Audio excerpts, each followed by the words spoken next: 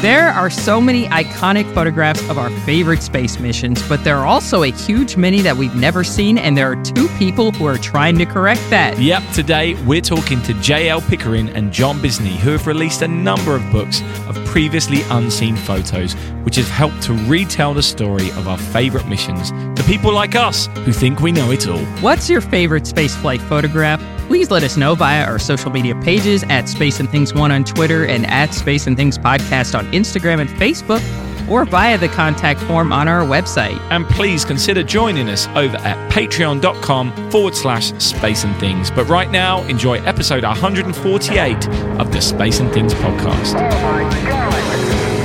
Unbelievable, but isn't it right this time? Time to shake off a case of the Thursdays and listen to Space and Things with Emily Carney and Dave Giles.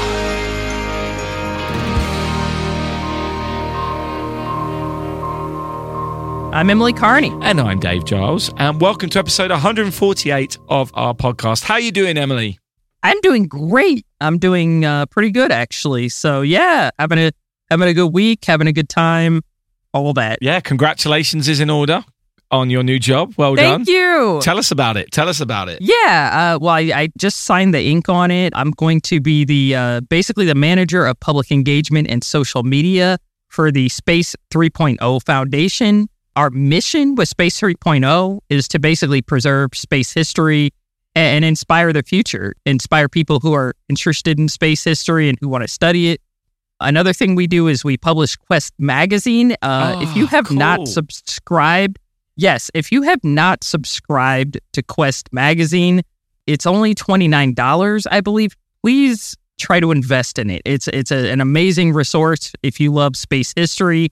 Lots of great articles in it. I'm a subscriber myself, so I do have to give a little plug for it. So in my new role, I just started, so I'm just getting ramped up. But in my new role right now, I'm hoping to capture everybody's interest, put out a lot of cool space history stuff and hopefully get some space history interviews out there, stuff you could read or maybe even listen to, oral histories and stuff like that. And there'll be more as well. It's not just going to be limited to that. So I'm just getting started. I'm just getting ramped up, and I'm really excited. For those curious, I'm probably going to get questions. I'm still at Celestis, just more on a part-time basis, but I'm still with them, and I'm still their biggest cheerleader. So I love Charles, and I love the Celestis family. I just wanted to put that out there because I know I'll get people, did you quit Celestis? No, I did not. So that's basically what I'm doing. So things are pretty good. I'm pretty happy right now. Fantastic. If you don't mind, can we briefly talk about this? Because I didn't bring it up last week and I completely forgot, because obviously it feels like so long ago, but we haven't recorded since you've been to the Cosmosphere. Yes, that is true. I did go to the Cosmosphere in May for the Skylab 50th event. It was really awesome. I got to be alongside David Hitt, Milt Windler, and Jack Lausma, which was kind of surreal because they're all legends. I'd never seen the Cosmosphere Museum before. I'm not just saying this because they had me over there. It is just incredible. There were artifacts there that I didn't even know existed. If you have not been to the Cosmosphere, please try to make it a priority to get to. It is in sort of a remote place. It's in Hutchinson, Kansas, so you have to drive from Wichita. But it is worth every second. Just try to get there. I can't think of a favorite artifact there. There was so much. It was a trip seeing Odyssey. Yeah, absolutely. Oh my God, isn't it crazy? I've watched the Apollo 13 movie so much I could just recite the movie. Even the parts that are kind of stupid. Where they have the Fredo and Jack fight for no reason. We will not go bouncing off the walls just to end up right back where we started from. Yeah, I'm like, Fredo would never, in real life, Fredo would not do this, but just a heads up. But yeah, like I've seen that movie so much, I can recite chunks of dialogue from it. But to see the actual spacecraft was like, wow, that's real. It hits you differently when you actually see it with your eyeballs. I can't explain it. It's just incredible. They have a ton of other artifacts there as well. I don't want to just limit it to Odyssey, but, seeing Ron Evans' spacesuit, I mean, just like, wow. The last person to do a deep space EVA. He died so young, he's sort of an unknown quantity. And I just was like, wow, they have a spacesuit. He was a big guy. It's just, it makes you feel that much closer to the actual mission. I could talk forever about this, but I'll try to wrap it up. Cosmosphere, if you can get there, do it. You also went to the International Space Development Conference. Was it good? Well, I've never been to a space conference. I've got no idea what they're like. It was good. I did go to some of the breakout sessions and I went to some of the talks. I saw Dylan Taylor, who has been on our show before, and he is also a Blue Origin astronaut.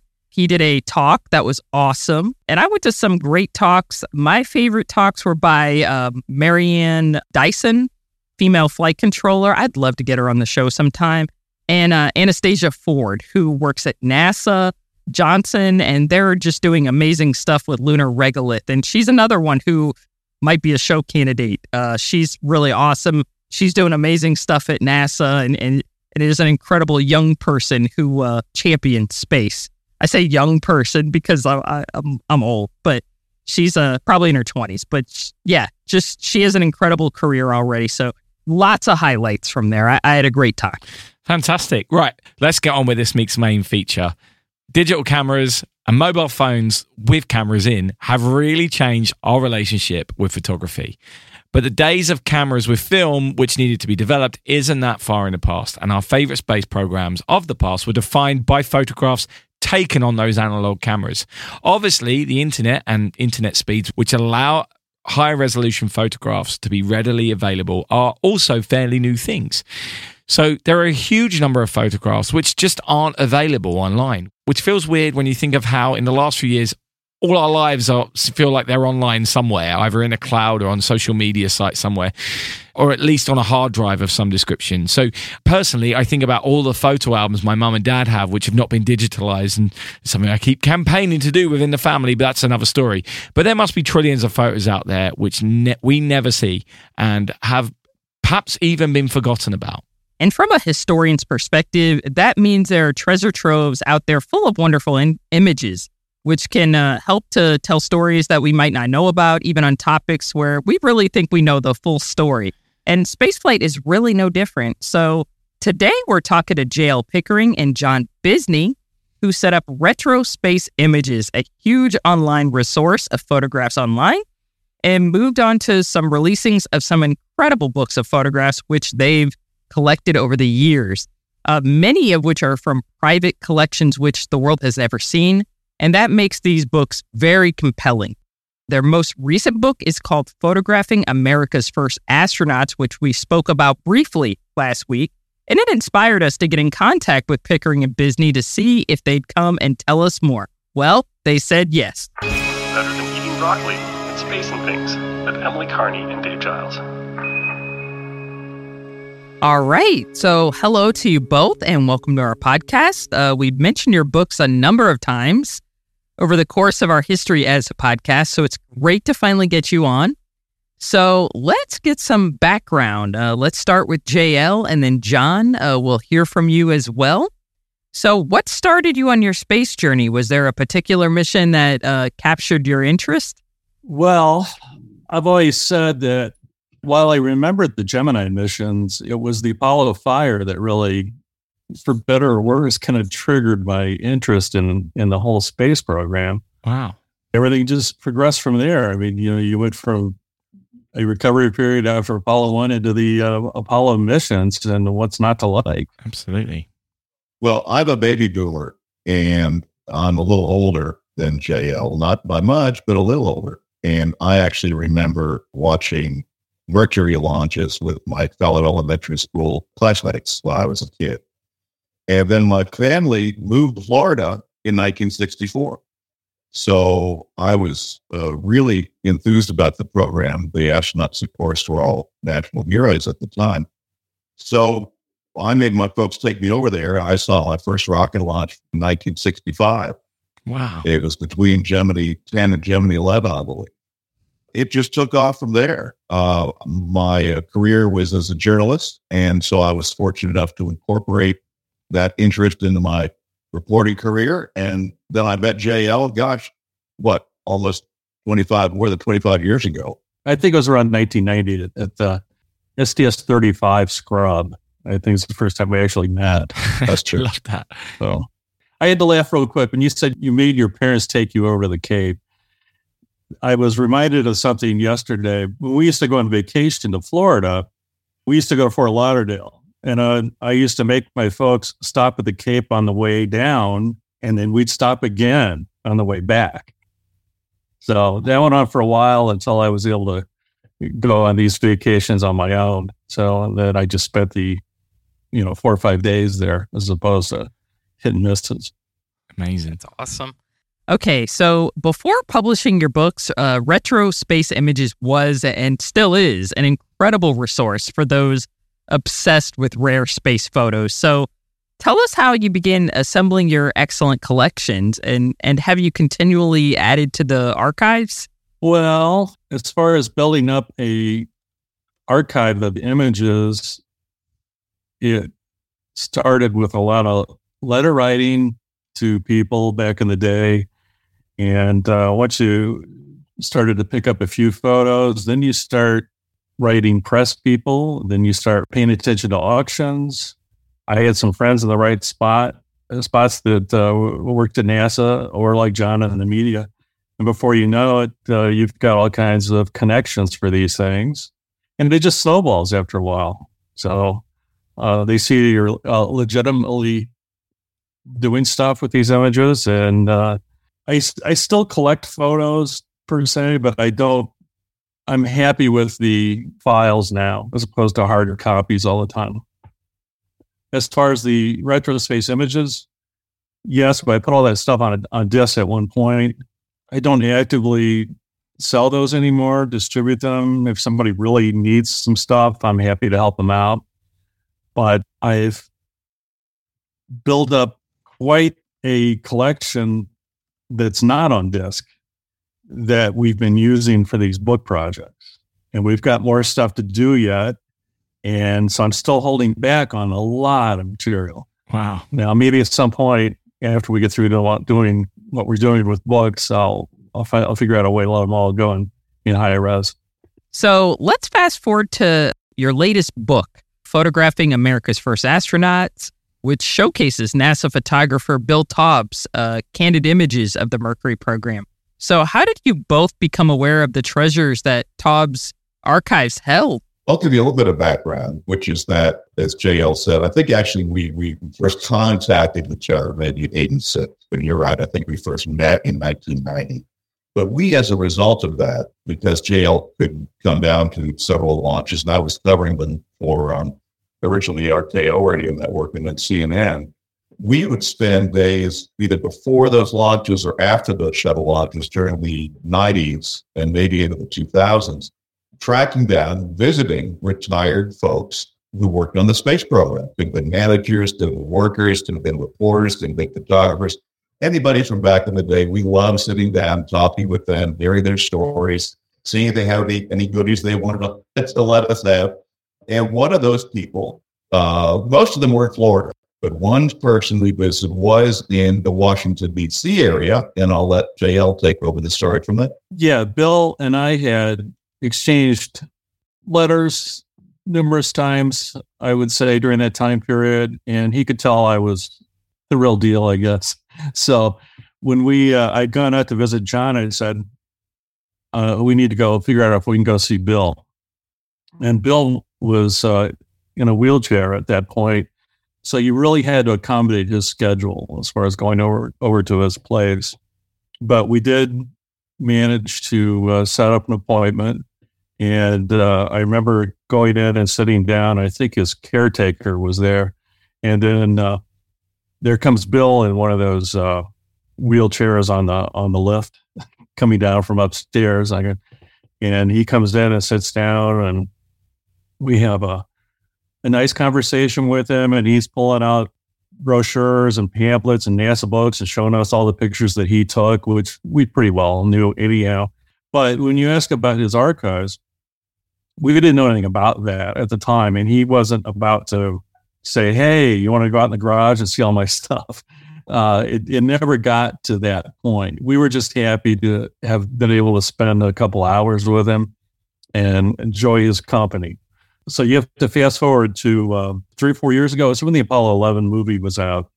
And ironically, John and I had gone to see that movie. Neither one of us had seen it yet. So I said, well, we have to go see it. So let's do that. And we left the theater, got in the car, and I'm checking messages on my phone. And there's a voicemail from this guy who says he's Bill Taub's son-in-law.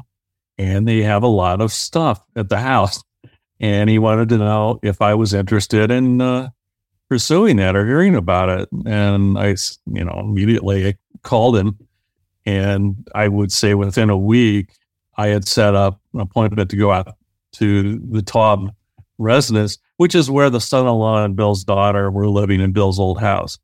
So I made the appointment to go out there, and I spent 5 days with them going through all the material. And I told him right then, I said, there's definitely a book, maybe 2 books here in this stuff. And I got to say, it wasn't in very good order at all. And from what I learned from Bill's son-in-law, it wasn't stored very well before I saw it. It literally was in the garage, scattered all over the place. The cleanup on a lot of the negatives has been extensive. And I think you all know Ed Hangefeld. Yeah. I talk with Ed almost every day. And Ed has been a miracle worker as far as cleaning up some of the really tough ones. So it's still an ongoing project because there's stuff that we didn't use in the book that we are still working on. So part of the deal with Bill's son-in-law and daughter is we're going to get it all cleaned up and give them good copies back. Nice. That actually brings me to my next question. So I'm sure quite a few of the photos in the book and elsewhere required some restoration. Can you tell us a bit about the process and how, you make some of these photos that have been sitting out in the garage usable for publication? The biggest problem with them are scratches. There's a lot of scratches on especially the Grissom material. And they were even in sleeves. That's what's really disappointing. At first glance, they look like they're stored well. But when you scan them and start realizing the extent of the damage, some of them can be cleaned up in 5 minutes, and others are 2 to 3 hours. And Ed has even showed me some. I do this as well, but Ed is better at it. He can knock these off 3 to my 1 usually, and he has shown me some stuff where he literally worked all day on some of these. Wow! But it's mainly scratches and the usual imperfections, and we're real, how should I say it? We like to do thorough jobs on these cleanups and not just I'm the kind of guy that if I'm watching a documentary and they start scanning or they start showing photos and stuff, I'm going, really? You couldn't take another, 20 seconds and knock that dust off the guy's face? I mean, it's so obvious, that stuff drives me nuts. Yeah. And it's also true, I would say, in other space books that have been published over the years. And I say over the years, over the past 40 years. JL, I've looked at some of those and thought through them. Now, they're primarily text-heavy books. They're not necessarily photo books. And, they'll typically have a photo section in the middle, mostly black and white and sun color. And he'll look at those and say, oh, my God, look how grainy that is. And, so. What John's referring to is I'll see a photo that's very well-known photo, a famous photo, and I know there's plenty of nice copies of that photo out there, and yet you have a full page in a large format book, and it looks like crap, and that drives me nuts too. So you'll never see a poor quality photo in our books. and that's probably a good point. Let me just talk for a couple of minutes about our philosophy about it, because I think what that shows is some other authors don't take the photos, obviously, as seriously as we do, because we do photo book stuff. But I think as far as the back work that goes into them, they just don't take the time and trouble. And as a result, many space history books have what JL and I call the greatest hits. It's, Buzz on the Moon, and Skylab, and Pickering. And there's nothing wrong with them. They're great photos. But everybody's seen them over and over again. So that really is the important thing to stress about what our niche is here, what we try to do. Our focus is primarily, so this is the sixth book we put out, is on stuff you haven't seen, that's not been published. And that's our thing. I'm going to throw one more thing in real quick. It's a little side thing. And we were talking about quality of photos. We're working on some future projects, and we're about ready to go to work with a different publisher. And we had sent a sample chapter of what we want to do into this publisher. And it really made me feel good when they liked what we did, and we think we do have something going with them. But he said, we were especially impressed by the quality of the photos that you sent into the sample chapter. I'm going, yeah, there, see? That's what it's all about. That's awesome. That's awesome. So were there any moments in the Mercury photos and the book you just released that you both felt, illuminated what a particular person was like, or really captured his or her essence, and why? Well, that's a good question. I'll try to take a crack at it. All 7 of them, we'd see them in situations or reactions or clowning around. And you go, hey, these guys were the ultimate professional, but yet they still have the normal reactions and emotions that the rest of us do.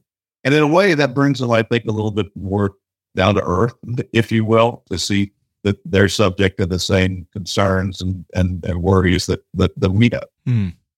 I just came away after looking at all these photos. You just get the impression that it was a much tighter group that did so much in that time period with so few people when compared with later programs. The Mercury group was just tight. There was one gentleman, by the time I got through looking through all the photos, that I had kind of had a new appreciation for in a way, and that was Dr. Douglas. It looked like Dr. Douglas had quite a sense of humor that I never had picked up on before, but there's no shortage of photos of him. I don't know if I would say clowning around, but certainly having fun with equipment or props or with the astronauts in general. And it's such a shame that, I don't know if you're aware that he had come down to the Cape to see Glenn's shuttle launch. And he, I don't remember, did he have a car accident or he had a heart attack or something, but he died on the way back home. Wow. Oh, wow. So, but he's one of those guys that would have been, it would have been so nice to talk to or share some of these photos with. And his son passed away as well. So there's no Douglases left. Here, this guy plays such a prominent part of this book. Wow. Fortunately, Dee is still around though. Dee O'Hara is great, and she loves the book, and she's been a real pleasure to share things with. So, for those who don't know, Dr. William Douglas was the personal physician of the Mercury 7. He was with them so much, he was often called the 8th astronaut. So, did he work really closely alongside Dee O'Hara? Oh, yes. He was the flight surgeon, and she was his, I hate to even say assistant. She was his almost assistant doctor. I mean, yes, very close. It's important to remember how few people there were that were working on this. It's mind-blowing. Yeah. Because that's certainly a name you don't hear very often. You hear Dee O'Hara's name a lot more than you hear Dr. William Douglas, don't you? That's certainly, right. I imagine that's something to do with trying to sex up the TV shows a little bit, and you've got a female character, of which there were not many back then. So I suppose that's probably one of the reasons, isn't it? Yeah, absolutely. I, for one, was a little disappointed we didn't get any exclusive photos of Alan Shepard crying in the rain with his shirt off. I'm kidding. If anybody saw the right stuff on Disney, you'll get that reference there. Yes. Anyway, what strikes me about these books, and what I think actually ties in with that core thing of your philosophy as well, is that what you guys have done is you've enabled us to tell the story of these people and other missions and that we've loved in the past as well, in a new way, because we're seeing a side of these people or these missions that we've not seen before, and giving us a different viewpoint to look at these things from, because we haven't seen these before. And that, for someone like me who thinks they know everything about these programs, is just wonderful. So hang on a moment, you get to see them like this. We've not seen this side of them before, and it's such a visual thing, isn't it?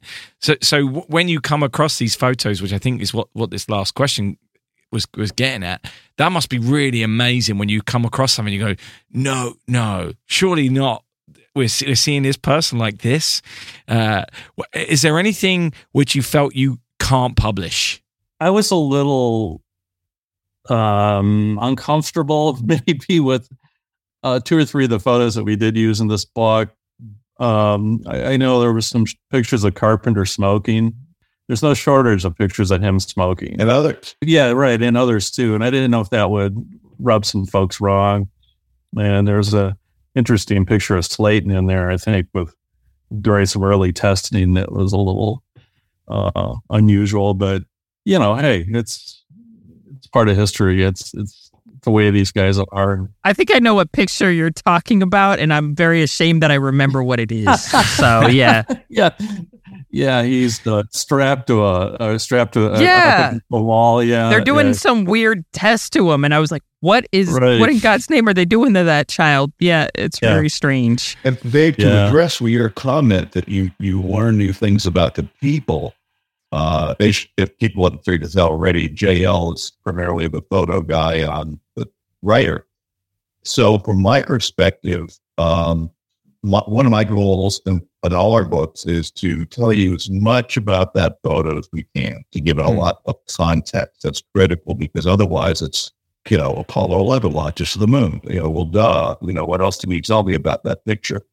And when we're working with such high resolution stuff and such unusual stuff, there'll be some piece of hardware or equipment or some process. We go, what in the world are they doing there? So that involves a lot of research into the background of it. And so I learn, I hope the readers learn new things about some of the hardware and technology and the processes that were involved beyond just the astronaut. Does that mean you have an extensive spreadsheet with like the number of a photograph, and then main person who's in it, and then other facts about it, perhaps who took the photo? I don't think we're quite that organized. Typically, JL will, and usually JL will send me a chapter of pictures. Right. And I'll look through them and say, I like that one, I like that one. And, I have limited detail about it. And then once we get the pictures all set and in order, then I'll go to work writing the captions for them. But we do have to turn in a master spreadsheet to the publisher at the end of the numbers. Right. And that's a big pain in the butt for Mr. Pickering, but that's his thing as the photo guy. So. As far as organizing these photos, it's still an ongoing problem, which I've leaned heavily on Ed Hingefeld for. There was no organization with these when we picked them up. It wasn't as simple as everything from MA6 is in one big envelope. It's not. They're all over the place. So when you look at images of, say, Glenn or Carpenter suited up, you have to sit there and go, okay, is this Carpenter getting ready for his flight, or is he backing up Glenn at this flight for his flight? And we try to keep everything totally, separate by missions.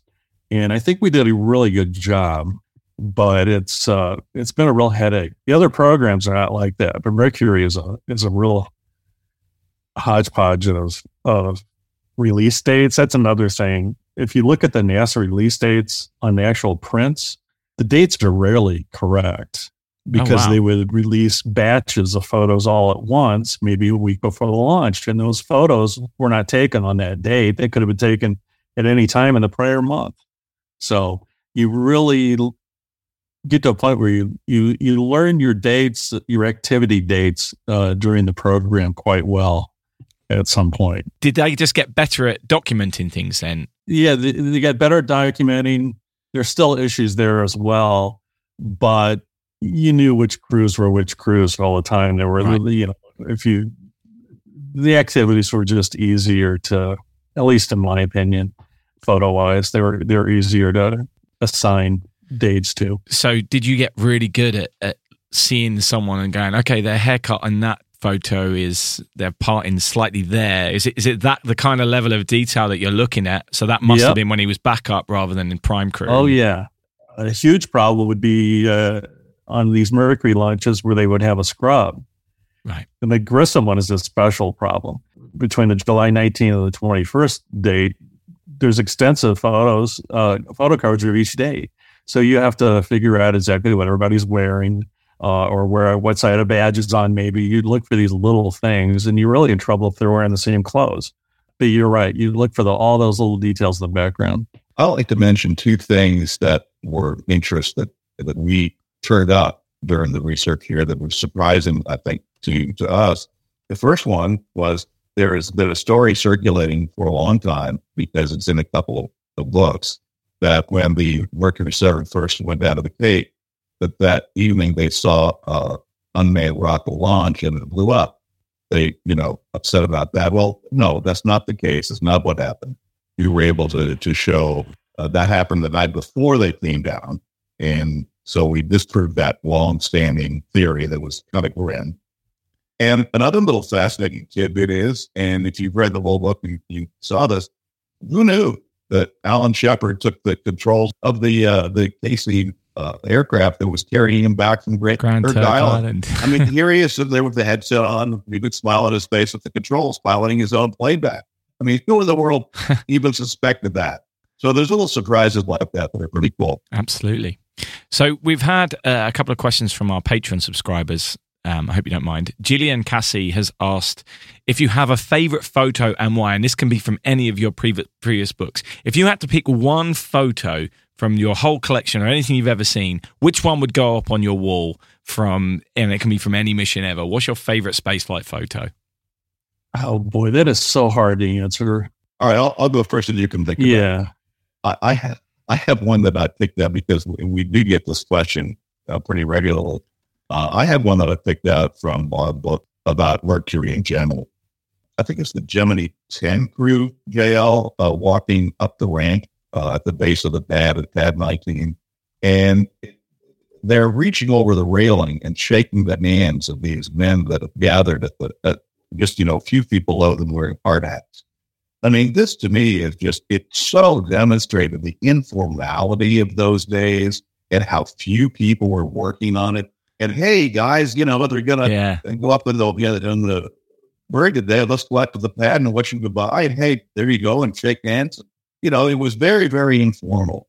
And there was a real can-do spirit about that, we're going to roll our sleeves and get this thing done. And it's a black and white photo, but there's so much texture in there. There's a puddle of water on the ground.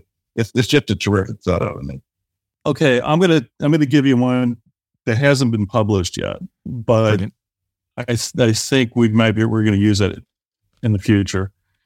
It's from Apollo 16, the day of the countdown test. And the crew has come out of the elevator, and Matty Lee stops on the catwalk, and he's got one leg up. He's fully suited. He's got one leg up, and he's looking out at he's just taking in the view. It's an amazing photo, and you'll see it one of these days. So excellent. And I love any night picture of a rocket on the pad. They're just gorgeous. Take your pick. They're just so impressive. Absolutely. They still are today, but there's something about that Saturn V on the pad all lit up. I think it just helps with the framing as well, with the beams of light going towards it. Just the way it frames is so good. Yeah, absolutely. Absolutely. She has a follow-up, which is, what is the most surprising photo you've ever uncovered? Well, there's a couple of them that pop into my mind in our book about John Kennedy and the space program, which if you haven't seen that, I think it's a terrific book. It's the only book that describes everything that Kennedy did during his 3 years in office as president in connection with the space program. And he went to Huntsville to watch the static firing of the first stage of the Saturn. And it turns out, through the photos that we dug out, that von Braun took him right up to the test stand And you see LeBron and Kennedy sort of try to keep their feet dry, and there's, mist in the air. And I mean, that water's coming down and blowing off that bad. And there's no written or movie or other recordation of him doing that, going with Rod Ball right up to the test stand and seeing that with that steamy hot water. I thought that was really cool. That is a good one. I always get a little chuckle out of things I find in the back of photos. It's always when I'm cleaning a photo up, usually. So you get into some of the details. And there's one that cracks me up every time. It's it was a month or two before Apollo-Soyuz, and the backup crew was at the Cape going around to the different areas and the different shops doing some, glad handing with some of the crew or some of the workers. And there's this one shot where clearly in the background, there's this nude pinup on a calendar. And somebody wasn't looking close enough on that sort of thing. There's some Apollo 14 shots I picked up a few months ago where the crew would come back to the Cape after a mission and have a big reception in the VAB for the workers, and they go out to a luncheon. And so at the head table, Shepard's in the middle, and Debus is on one side, and Mitchell's on the other side. And Shepard's trying to eat, and you can tell that Debus is right in his ear talking, and then Mitchell's on the other side with a cigarette blowing in his face. And I'm like, that must be an odd feeling, So it's stuff like that. The same roll of film had a nice shot of Shepard signing a golf ball for one of the workers too, which I'd never seen before. Nice. That's cool. Very nice. We've also had a great question from Don Irwin, who asks, in the earlier days when film was being used, from the photos you've uncovered, do photographers appear to be more selective with their shots, or do they take photos like we do nowadays, where they just took as many as possible in the hopes of getting the perfect shot? They did on the negatives I see. Bill was known as two take Bill or something, because he always took two shots, and that's a good rule of thumb because somebody's always going to close their eyes. There's always going to be one that's better than the other, but it was not unusual to see six frames that are very similar. I think it's important to remember too that, yes, I sure remember those days when you got a little roll of film that you tore the little foil bag open and loaded it at the back of your camera, and you get 12 or maybe 24 exposures. And you were really careful with those exposures. I will say, I think if you're Bill Tom or you're who's the Life magazine photographer, Ralph Morse, you've got money to have a lot of film. Exactly right. So you're not paying for it, so it's fine. Yeah, I remember Polaroid film was really expensive, the stuff like that. So yeah, you really tried to conserve who you were taking a Polaroid for. Like, hey, give me a picture. Like, no, dude, I'm saving it for something. That's right. That's Exactly. So Donna has a follow-up. Well, he also wants to know more about how you collect photos. When you get to an archive, or when someone says, hey, I've got all these photos, are they normally negatives or prints or a combination of all? Or do people sometimes just send you huge digital libraries these days as well? Or is that less common? Well, I do get digital ones every once in a while. We had the book signing at the Cape, about 6 months ago? Not this last one, the one before that, where somebody came up who was on the Hornet. Oh, wow. On the recovery ship. He was in the service and on the Hornet for Apollo 11 and 12. Wow. And he brought along a little photo album to show me. And there was quite a few that I had never seen, obviously, because he took them and they were very good. And he said, yeah, I can send you, I'll send you I'll upload the images for you. And that doesn't always work out, but a week after I got home, sure enough, there were probably 150 images from the recovery, which I will use in the future. Other than that, if somebody says they have something and I go over to see what it is, it used to be prints all the time. Now it has evolved to where it's people that have negatives as well, and they usually have some ties with the program. At the same time, I'll wonder, well, why do you have these negatives? There's been some cases where they probably shouldn't. And one incident in particular, I'm reminded of that is a guy had some stuff, and it wasn't until I got back home and I started going through the negatives themselves, and it was the original 35 millimeter negatives for the Apollo 11 countdown test when the crew was in the White Room. And I'm going, he shouldn't have these. So I'm gonna turn them over to the archives. But you could see where the frames were missing that they used from that test that have been released. But I did scan the rest of them. It's not the most exciting thing in the world, but there are some good ones in there when you start looking at them all together. Yeah, there's a reason they chose the ones they chose, right? And you see that all the time when you visit the archives. If they're large frame negatives and there's 8 or 12 of them, there'll be a couple of frames missing, and those are the ones that they released. Yeah, they are good ones, but I've seen enough in the archives that there are plenty of them that never saw the light of day, which is what the Apollo 11 book that we released is primarily made up of stuff that got left back on the cutting room floor, as they said.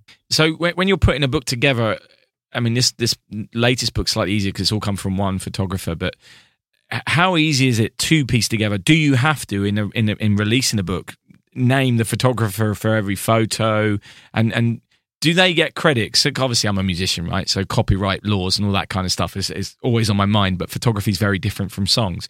So does everyone get compensated for photos that they may have taken, or is it printed with permission? How does that work when you're putting together? Sorry, this may be the most boring question ever, but I find this stuff interesting. How does it work to put together a book like this when you've got people and photos coming from different sources and different photographers? No, it's a good question, Dave. And fortunately, NASA, as a U.S. government agency, does not assert copyright on any photo. Yeah. So that's 60% of what we come across. But yes, as far as the private photographers, JL can talk more about this, but we do credit them as best as we can. We're definitely interested in that and giving them credit. And that, just a footnote, another thing that we try to do, and I'm really proud about this, we try our best to identify as many people in each photo as possible. And you just do not see that. It's like, hey, there's the 3 astronauts. Well, what about that guy over there? What about that person back there? What about them? Were they sort of important too? So that's really a trademark of our book. But JL, you could talk more about photo crediting. Yeah, well, obviously Bill didn't take all these pictures, but right. The buck stopped with Bill. He was the guy who determined what was going to be used.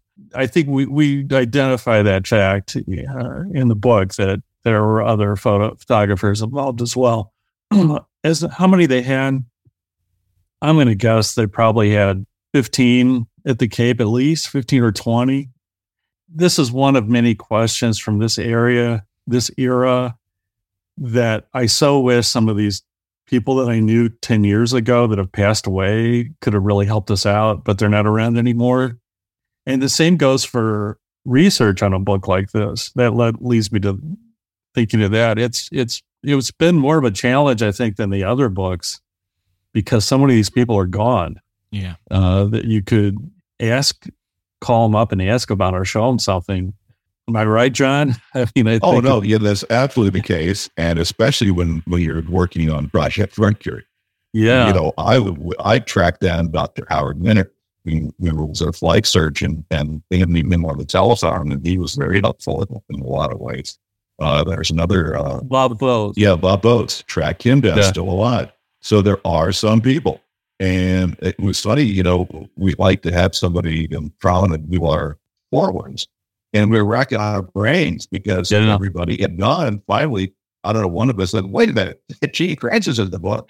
Yeah. So we were very fortunate to contact Gene and have him do the forward. And it should be a lesson that any other researchers or authors out there are listening to this. What JL says is right. You know, you talk to your people now, interview them now, get your facts in order now, because they just will not be around forever. Yeah, absolutely. So finally, we always want more after viewing your latest books and photos. So what can we expect from Pickering and Bisney in the future? Can you give us maybe a little sneak peek? Well, we do have some other projects in the works. One that we may be able to say something about in a couple of months. Would you think, Vale? Something like that? Right. We are working on a follow-up to our Pickering the Space Shuttle book. And I have to say, I think we took the right approach to that. You see space shuttle books that, hey, it's a space shuttle program. Well, guess what, folks? There were 135 space shuttle missions. So if you give 2 pages to each mission, you're already at 260 pages. So we said, no. Let's take a bite-sized approach. And our shuttle book just was up through the first 4 orbital satellites. So we have a follow-up book that works on that will again involve a limited number of missions so that we can show you a lot of pictures from each flight. The Taub family would really like us to do a follow-up book that talks more about Bill and his life as a NASA photographer, because Wheelie uses Mercury photos. There are photos from the other programs as well. Especially his wind tunnel stuff at Lewis. Yeah, the wind tunnel stuff, the Apollo 11 World Tour. I mean, there's a lot of Apollo 13 World Tour. Wow. So, I mean, there's definitely more stuff in the can as far as the Taub thing goes. Awesome. But yeah, there's a lot of stuff coming up. We're going to be busy for a while, I think. Let me put it that way. Yeah. Excellent. When they say we're going to use all those Apollo pictures, we're going to use those. Well, I think we're going to get to use them finally. So Fantastic. Well, I can't Awesome. wait. Thank you both very much for your time today and for joining us. And we look forward to finding out what you're up to in the future. And we'll definitely be talking about it, that's for sure. We always talk about your book. So looking forward to more projects in the future. Thank you. Thanks for having us on. absolutely. Thank you so much. You're listening to Space and Things with Emily Carney and Dave Giles. Well, I thoroughly enjoyed that chat, and I would love to rummage through those archives that they've got and all those different photos and see so much more than what's already in those books, which I absolutely love. What a great position they have put themselves in. Exactly. And I can tell you, as somebody who was a big supporter of Retro Space Images, and I have a lot of their photo discs that they used to release, there are so many photos that JL and John have. You're never going to see them anywhere else. And a lot of people will say, especially on the internet, oh, these photos are available through NASA. That NASA has its own photographs. NASA does have their own public domain photos, right? But not all of them are great quality. And you've seen them a million times. They're not really rare or anything like that. These Pickering and Bisney photographs, great quality, awesome quality, and you've never seen them. You become addicted real quick. So, as a space historian, it's just, they're doing incredible stuff. So I love them. And I can't wait to see what they come up with next as far as books are concerned. I know they can't say much about their latest project, but whatever it is, I cannot wait. I'll go out and buy it.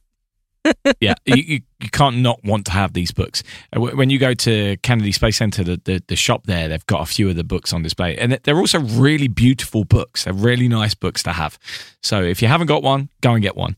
And of course, the full interview is available on our Patreon page. That's patreon.com/space and things. My fellow Americans, it's time for Space and Things with Emily Carney and Dave Giles, that crazy Englishman.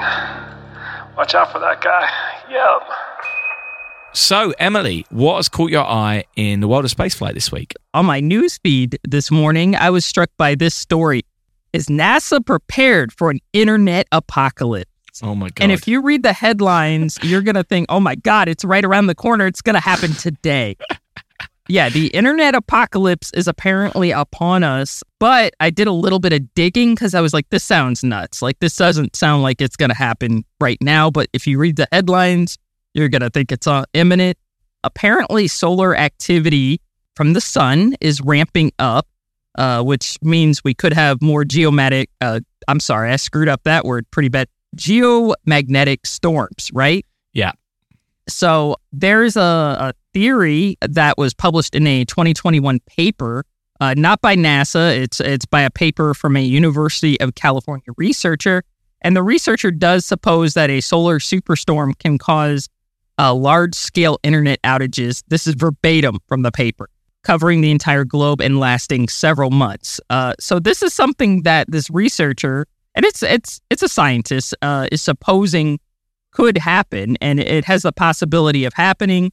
But apparently some people from TikTok have got a hold of this, and now it's like it's imminent, and we're all going to die, basically. So so it's something to keep an eye on. This is definitely something that's a possibility within the next decade. But I do want to add that the NASA does have several, NASA and ESA, I believe, have several probes that monitor solar activity. So hopefully if something like this was on its way, they'd have a pretty good handle on it. But I do want to mention that there was a big solar event in the 1800s called the Carrington event, which knocked out a lot of their communication of that time. And this was pre-internet, obviously, pre-telephone. It really was characterized as the perfect solar storm. So it's definitely, it's something we should think about. But NASA has a pretty good lock on it with their solar probes, and ESA as well. But if you read the headlines, you're going to think, oh my God, we're all going to die. This is upon us.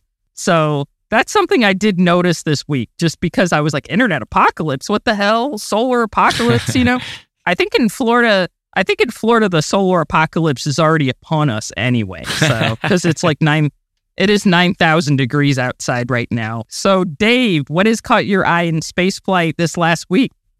Well, a few things. As the day this podcast comes out, apparently Virgin Galactic are going to have their first launch of a commercial crew, which is fantastic. It's got it's an Italian military mission, essentially. So I'll put a link in the show notes about that. Wow. It's good. Recently, there's been a few more countries sign up to the Artemis Accords. And last week we had India and Ecuador. A few weeks ago was Spain. So that seems to be ramping up quite nicely, which is good. The Bepi Colombo flypast went well, which is all good. It's what we like to hear. ULA have delayed the first launch of the Vulcan Centaur, which is a shame.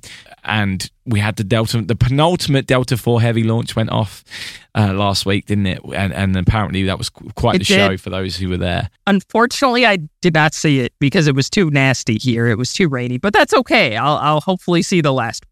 Yeah, so you might want to try and get across for the last one.